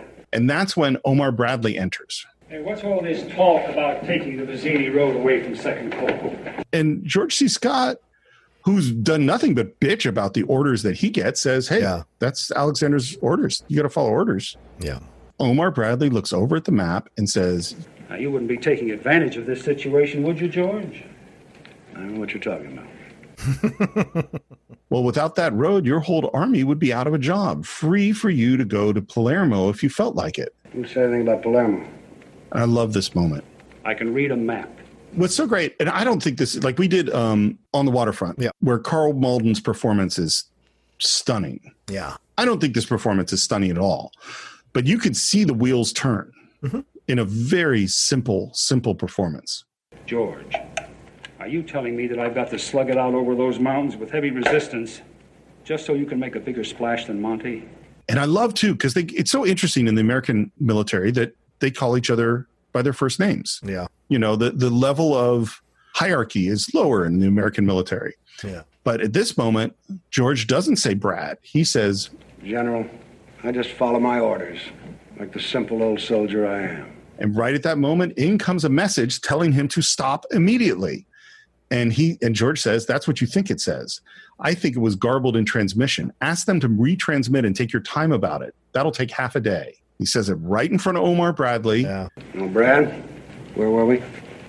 We were talking about a simple old soldier.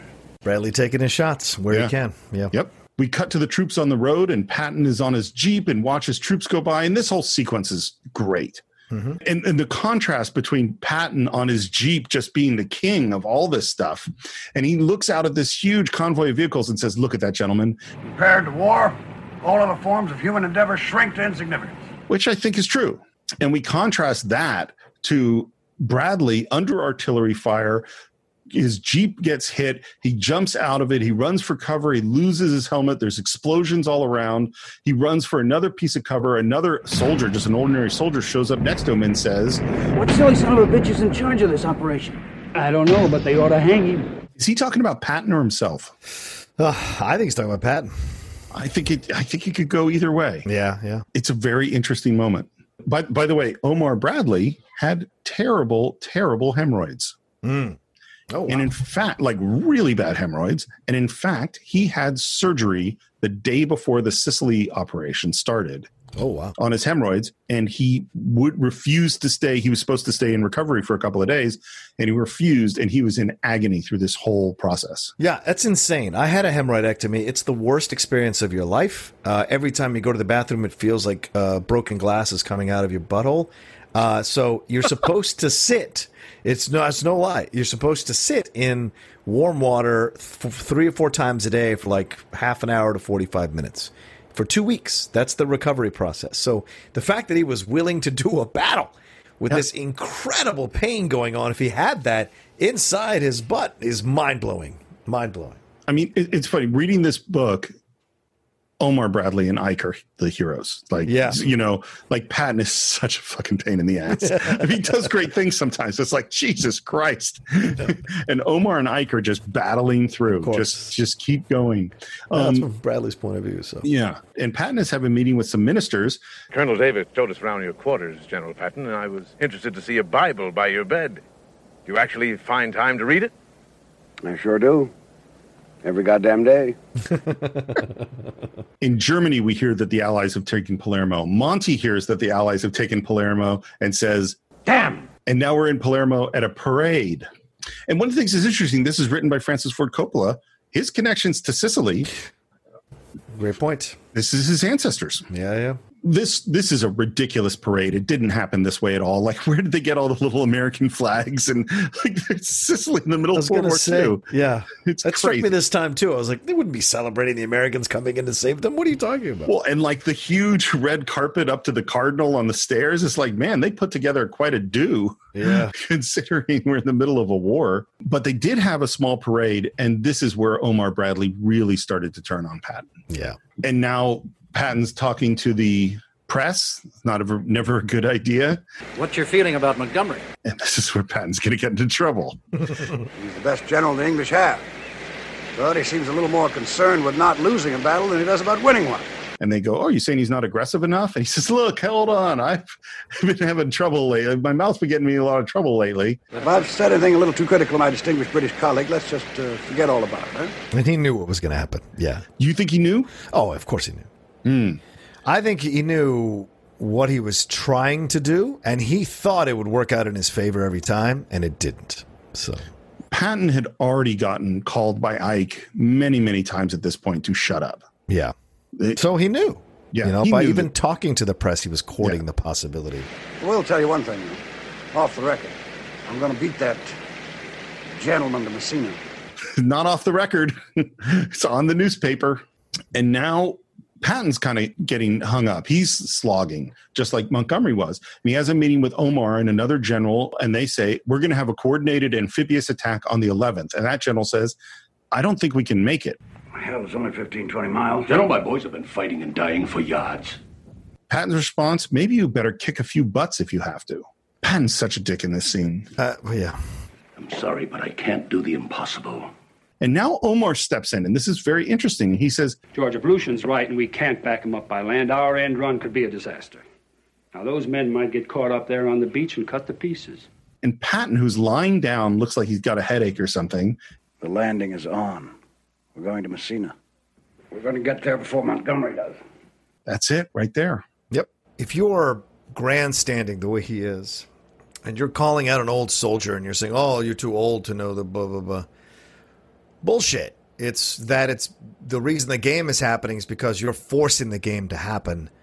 And it does not have to happen at this speed. It does not have to happen. This is all for your individual glory. And the way he speaks to that general is just like the way that Patton would never allow anyone to speak to him in that way, when he wasn't groveling for, asking for command back.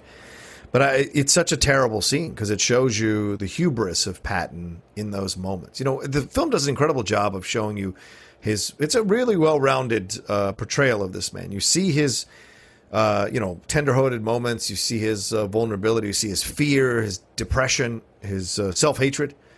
But you also see his maniacal drive to be considered the best, or to be to win, or to be, to force people to say he's a better general than anybody else. And it is it's a dangerous path to walk, because in the end it'll leave you with empty accolades. And he says it later, right at the end of the movie. He says, the person walking behind the Roman emperor whispering in his ear, "All glory is fleeting," which is the lesson. All glory is fleeting. Chasing glory without fixing yourself first is a useless endeavor, because it will be gone. I think chasing glory, period, is a fairly useless endeavor. And of course, there are a lot of people who wouldn't agree with that, who are really into how they appear to the world and to history. And to me, it's like the gig is win the war. Right. That's it. Because I like Omar Bradley or Eisenhower, I'm a team player. Right. I'm like, well, we want to win. If we can win and I don't get glory, that's better than me getting glory and us losing. Yeah. The way he frames everything, his whole driving force is him. Yes. I mean, he's a narcissist. He sees the world as he wants it. And he is willing, because this is the thing. How we can't know exactly how close a thing this battle was. Mm-hmm. We know that this one general, who seems like an experienced guy, and Omar Bradley are concerned that if these things don't meet up exactly right time, exactly right place, there's going to be a massacre. Yeah. Which means that George is pretty close to it possibly going wrong. Yeah. And so if you turn this the other way, let's say a truck runs out of gas, or something happens in battle that changes the timing, and those soldiers get trapped on the beach and wiped out. Well, then he just cost thousands of lives for his own ego. Yep. And so it happened to work. But this is the thing. This is why, that as a motivating force is so freaking dangerous. You're a very good man, Lucian. But you want to guard against being too conservative. Go on, have a drink. Excuse me, sir. I won't be drinking for the next couple of days. And he exits. Great exit. You believe Truscott's right, huh? And I think this is such an interesting moment. No. But I do know that you're gambling with the lives of those boys just so you can beat Montgomery into Messina. Because what's so interesting to me about this moment, first of all, that he's totally nailed George. Yeah. But he says, do you think he's right? And he says, no. Omar agrees with Patton. Right. He thinks this is the right military strategy. He's just critical of his motivation. Yes, exactly. And rightfully so. There's one big difference between you and me, George. I do this job because I've been trained to do it. You do it because you love it. It's an interesting role for him to have, because he just gets to come in and be completely solid, say a great line. He doesn't have to do that much. I mean, this is where Malden was at this stage of his career as well. I mean, he's about to be on TV as well in the streets of San Francisco, about a year or two later. Oh, that's true. Or a few years later. Yeah. So it's this is where he was, and in essence, he's covering George C. Scott's flank. As George C. Scott barrels through this movie, totally. It's Carl Malden covering his flank. It's the battle. We hear that General Truscott, who's the guy who is in trouble, and so George goes, "I'm going to go there. I'm going to go there," and he goes down to the beach. And Truscott doesn't have his helmet on. He's looking at a map, and George is across the water.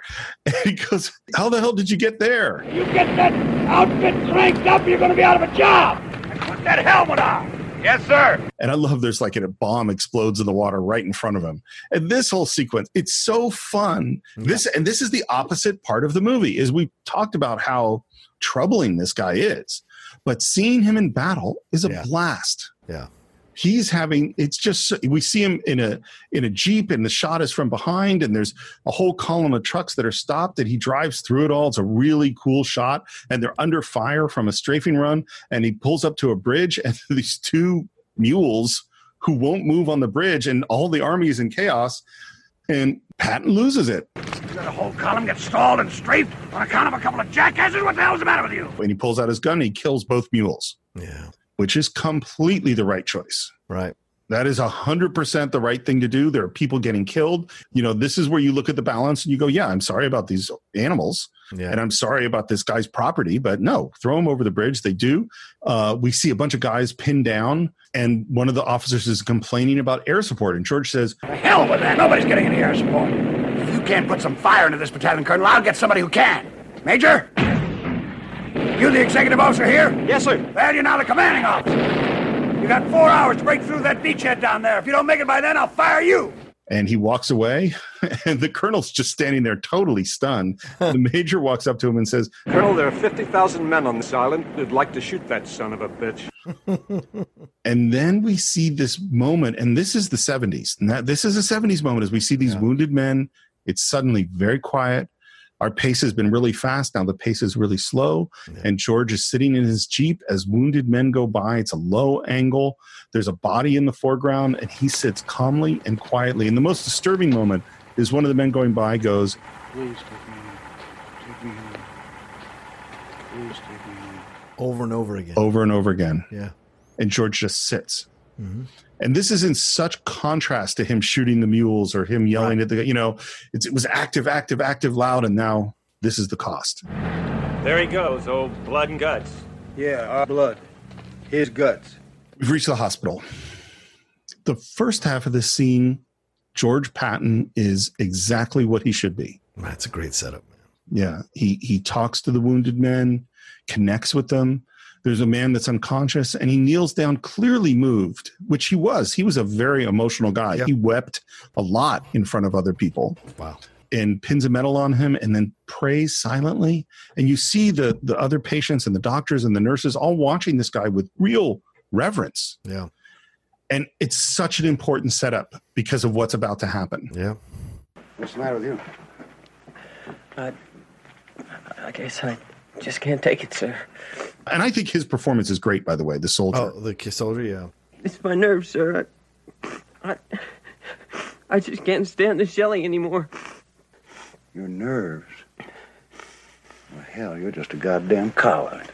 And he stands up, and we're in like a low angle, and he looks huge, and he slaps the guy's helmet. Shut up! We don't have a yellow bastard sitting here crying in front of these brave men who've been wounded in battle.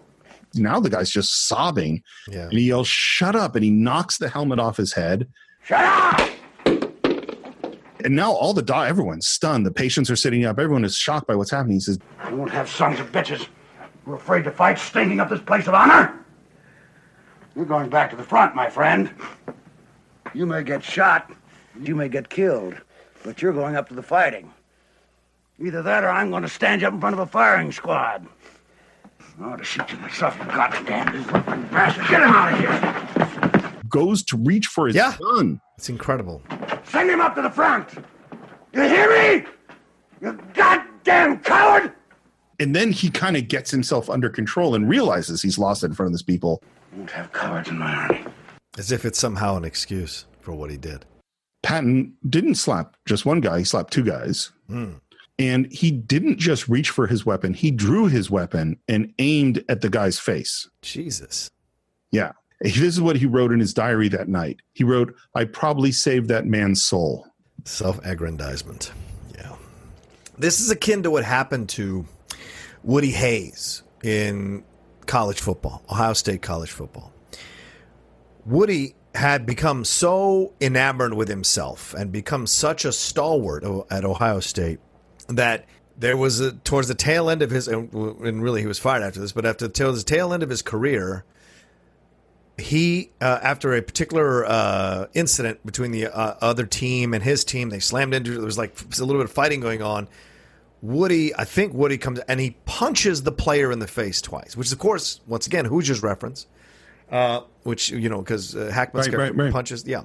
So when he does that, it's the old school thing of him thinking he can dole out that kind of justice to what he deems to be a cowardly act by the other team. And that ends up getting him fired. And he's like, I don't know, just kind of ridiculed for it and taken a task for it. And it's that thing. You can be tough as you want to people who are willing to receive it. The second you slap someone who's overwhelmed by the moment or overwhelmed by the situation, it speaks so ill of you as a human being, because all of us have moments where we experience that we're overwhelmed by a situation, you know. And how would we like it if someone came along and slapped us in the helmet or slapped us or pulled a gun on us, for God's sakes, you know? What if a general came up and watched Patton crying in front of a soldier and was like, "What's wrong with you?" Crying in front of, don't you show that weakness in front of that, and slapped Patton in the face. How would he feel about that, you know? So there's so much about this moment. I mean, obviously, this is the turning point. This is the fulcrum on which this film turns. Yeah. But our view on this has evolved. So this has come up on our show before, but that there was a time when there was this thing called being shell shocked. Yes. You know. And then there's this thing called battle fatigue, which is what we call it then. And there's another name, which I can't remember what it is. And now we get to today where it's PTSD. Right. And we've evolved so much in our way of thinking about this, that this is not, it's not that there are brave people and there are cowardly people. It's that there's a cumulative effect of being in a war and going through traumatic events. And even, you know, American Sniper or whatever, like there could be people who were extremely brave and are still have these moments of just being overwhelmed emotionally. Yeah. So, I mean, I think watching this now, I think our experiences has changed a little bit and seen it. But the other thing about this is, what is that whole first speech about? Americans traditionally love to fight and cannot tolerate a loser. His whole framing of masculinity, of being a soldier, of what being an American is all about physical courage. And then he even says, I know some of you are worried that maybe you'll get scared, but when you reach your hand in the pile of goo, you'll know what to do. You know, and this is the refutation of that moment, because I don't think he knows anything about what the emotions this guy's experiencing are. Right. You know, he thinks, oh, if you're afraid, you just overcome it. And then you are brave and you will be fine. And then you will feel like a man, and that is good. Right. And that he doesn't understand what is happening to this guy. I mean, he literally says, I think I saved that guy's soul. It's just awful. Yeah. I had to kick a few butts up there, but Truscott finally broke through those people on the beach. Have you seen the casualty list? Yes, I've seen them. And he tells him, you know, get dressed because we're going to have a big parade going into the city. You go ahead, George. I'm not very good at that. General Bradley, it's time to consider just how many casualties we'd have if we were still down there crawling along that goddamn road. And we can't know the answer. Right. We don't know what Omar's strategy would have been. We don't know what the casualties would have been. And there are certainly times to be aggressive, to go for it, 100%. And the big question, I think, is, does your motivation matter? Particularly when it comes to war. And I think that's what this is. That it's funny, I don't know how to put this. We're going through a time where we're really reconsidering what behaviors are appropriate in certain situations. Yeah. And I think in this moment in time, the decision was made over and over and over again that George S. Patton was worth it. Mm-hmm. That the war was so important and so serious that this particular person who violates so many rules and is such an egotist and a prima donna pain in the ass is still worth it. It's a necessary evil. And today, I think we would not make that decision. I mean, if you heard a general had slapped a soldier today, that guy's out. He's out. Yeah, absolutely. But for some people, ego and spite and anger and jealousy and all those motivations, you know, like for me, you know, I've mentioned several times there's this friend of mine who's no longer my friend, and that was a very, very painful time in my life. And this is the guy I did martial arts with forever. Mm-hmm. And our friendship ended before I got my black belt. And I think there is a possibility that if I hadn't had that experience of my friendship ending, I might not have gotten my black belt, and maybe not as quickly. And maybe I wouldn't have gotten the second degree black belt, and I wouldn't have started teaching, because I thought of him for years every time I stepped onto the mat.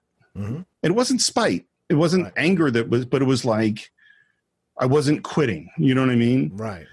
And so like, that's not a very worthy motivation to do a worthy thing. Right. Or, you know, you go on a diet because of vanity, because you want people to like your appearance, or you know, there's all sorts of things we do that are positive things that are good for us, but maybe have a not so positive motivation down at your core. Right. You know? Yeah. He saved your soul. Is that what you want to say? We're in the Yes, he saved my soul. There you go.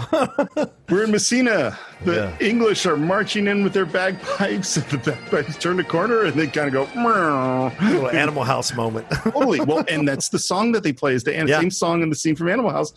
And there's Montgomery, and he sees the U.S. military there, and Patton's there smiling. Don't smirk, Patton. I shan't kiss you. Pity, because I shaved very close this morning in preparation for getting smacked by you. And their little fake smiles is just great. Oh, yeah. And this is a real celebratory moment. And then we cut to a moment whose emotions are completely the opposite. Patton is alone, sitting in a very fancy room, which he's in a lot in this movie. Yeah. And Omar comes in, and Patton says, I got a letter from Ike. And as Omar sits to read, Patton starts talking about reading Caesar's commentaries, which, by the way, was what Coppola was reading when he wrote the script. Right. That's why Caesar's commentaries come up a lot. Oh. In battle, Caesar wore a red robe to distinguish him from his men. I was struck by that fact because... And then he stops, and his total emotion changes. And you can see he's trying to put up a front, in talking about this Caesar thing. And then he says... Despicable. That's the first time in my life anybody ever applied that word to me. And Omar tries to lessen the blow. He says, well, at least it's a personal reprimand. It's not official. And Patton just goes, the man was yellow. He should have been tried and shot. My God, have they forgotten about all the people who've taken a hell of a lot worse than a little kick in the pants? I ruffled his pride a little bit. What's that compared to war? 2 weeks ago, when we took Palermo, they called me a hero, said I was the greatest general since Stonewall Jackson. And now they draw cartoons about you. And there's a cartoon of him with an iron boot with a swastika on it, kicking a soldier. Swastika on my boot. And what's funny, if you watch Carl Malden, he's kind of just thinks it's funny. This cartoon, because he's not. If someone made a silly cartoon about him, he would go, "Oh, whatever." Yeah. But it's not funny to Patton. And now we hear that he's going to have to not only apologize to the soldiers, but all the doctors, all the nurses, all the patients, and the entire 7th Army as a whole. Yeah. Wow. Last thing he says, God, I feel low. Here's what happened after the slaps. The complaint from the doctors in both hospitals where the 2 slaps took place go up the chain of command. And each officer hands it to the commanding officer, to the next commanding officer, until it gets to Omar Bradley. And Omar Bradley has the choice. He's supposed to submit it to his commanding officer. Right. And he has really turned against Patton at this point because he didn't like his behavior throughout the Battle of Sicily. And he spent a long time debating what to do. And he took the complaint and he locked it up in his safe. He hid it. Wow. Yeah. So how did it get out? But the report kind of goes around and it finally gets to Ike. And Ike is going, what do I do with this? And he decided to keep it under wraps. Wow. So he hid it as well, but he wrote apparently a truly scathing letter to Ike. To Patton. Right. Made Patton cry. What are you crying about? Exactly. And this is the moment at which Eisenhower decided at this moment that Patton would never rise above Army command. So he could command an army, but he couldn't command a combined force. Yeah. He was never going to do that. He was not capable of it. You know who I kept thinking about with Patton? Ego, emotional. It's a weird one. Steve Jobs. Brutal, abusive, brilliant, singular. Steve Jobs would burst into tears, in situations. He would insult people. He would bully people. And this big ego that just had to get what he wanted, We're in church. Patton is praying. It's a very strange prayer.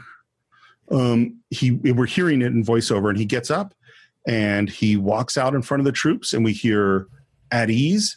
And there's some weird parallel between this speech and the speech at the opening. Yes, agreed.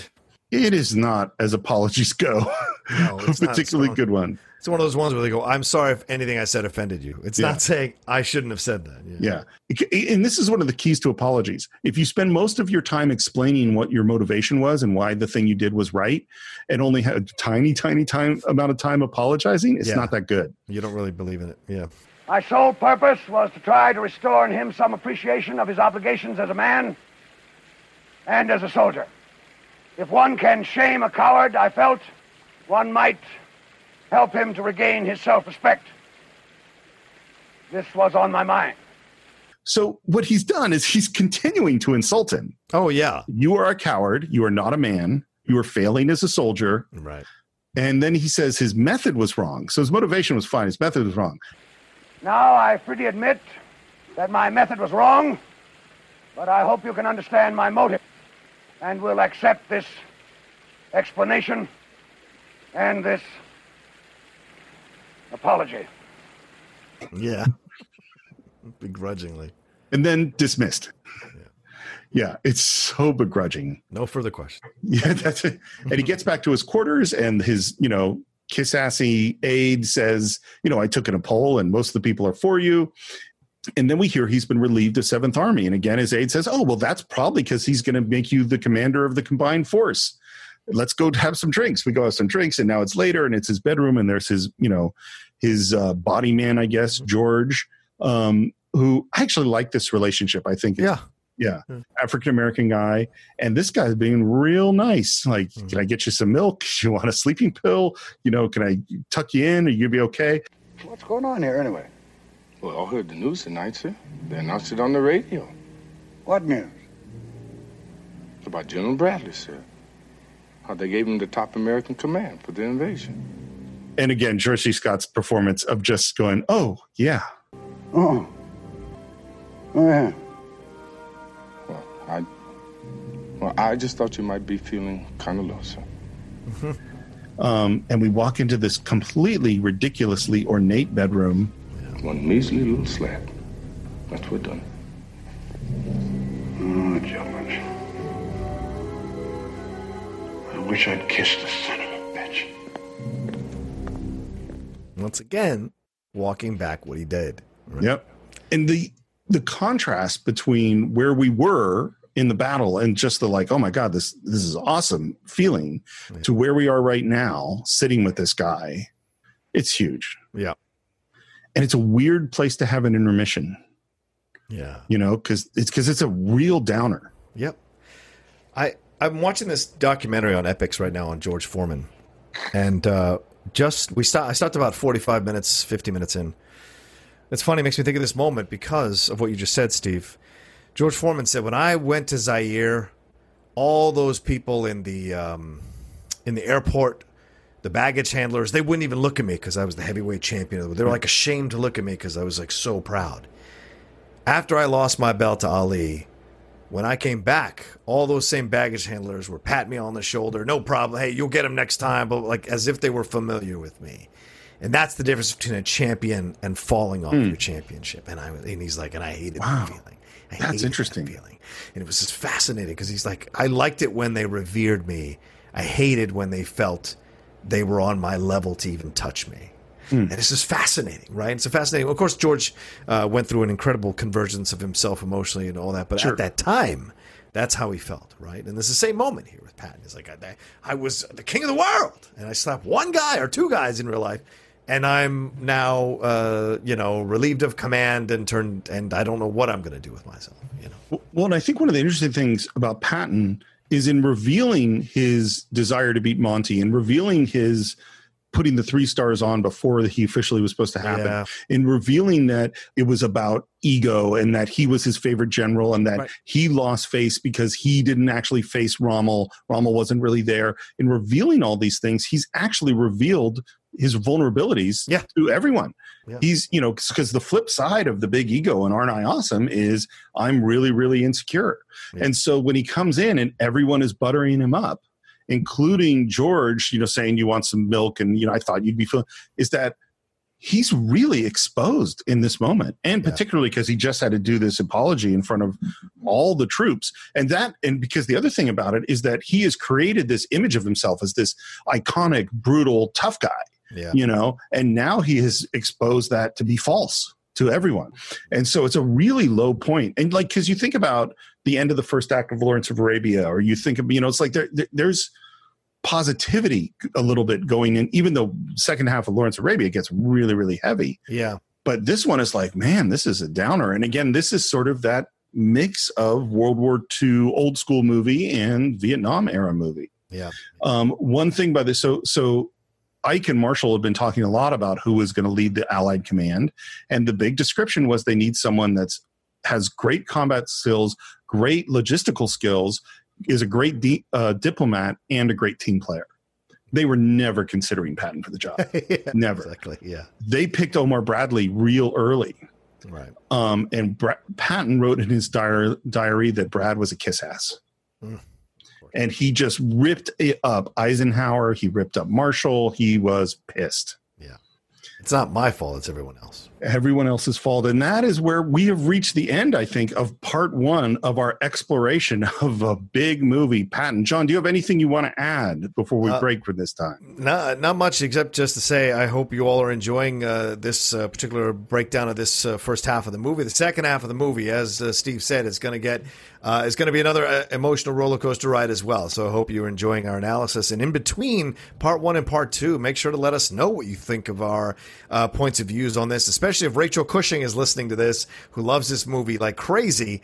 Let us know in between part 1 and part 2, if you're listening in between part 1 and part 2, what you think about how we're breaking down and analyzing this movie as well, and if we've missed anything in our approach or appreciation of all the characters involved in this movie. And let us know what you think on our Facebook page. Do a search for The Cinephiles. Subscribe to the show at iTunes or Stitcher or YouTube or Spotify. Leave your reviews on iTunes, please. If you haven't done a review yet, I think it's time. You might even go up in the ranks, or we might go up in the ranks with your review. Leave your comments on YouTube. You can support the show with our all new tiers, all sorts of great stuff on patreon.com/thecинephiles. You can buy Patton or any other movie we've ever reviewed on cinephiles.net. You can reach me on Twitter at SRMorris, on Instagram at SRMorris1. You can reach the Cinephiles on Twitter at Cine_files with an F, on Instagram with the Cinephiles podcast. And John, how would they reach you? You can always reach me at The Roca Says on Twitter and on Instagram. And of course, come on over to my my YouTube channel as well, youtube.com/John Roca Says. A lot of great content rolling through there. The Outlaw Nation, Mornings with the Outlaw, Game Time, reviews, trailer reactions, all of that. And I've got 2 new shows coming up. And if one might debut before this episode drops, we shall see. But certainly one that will open the doors for a lot of interesting conversations as well. So just go on over there and see all the content we got going on and subscribe to the channel. And I think that's it for this week. We will see you next week with part 2 of Patton.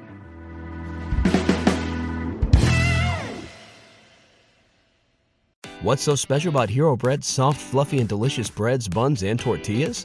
These ultra-low net-carb baked goods contain 0 sugar, fewer calories, and more protein than the leading brands, and are high in fiber to support gut health.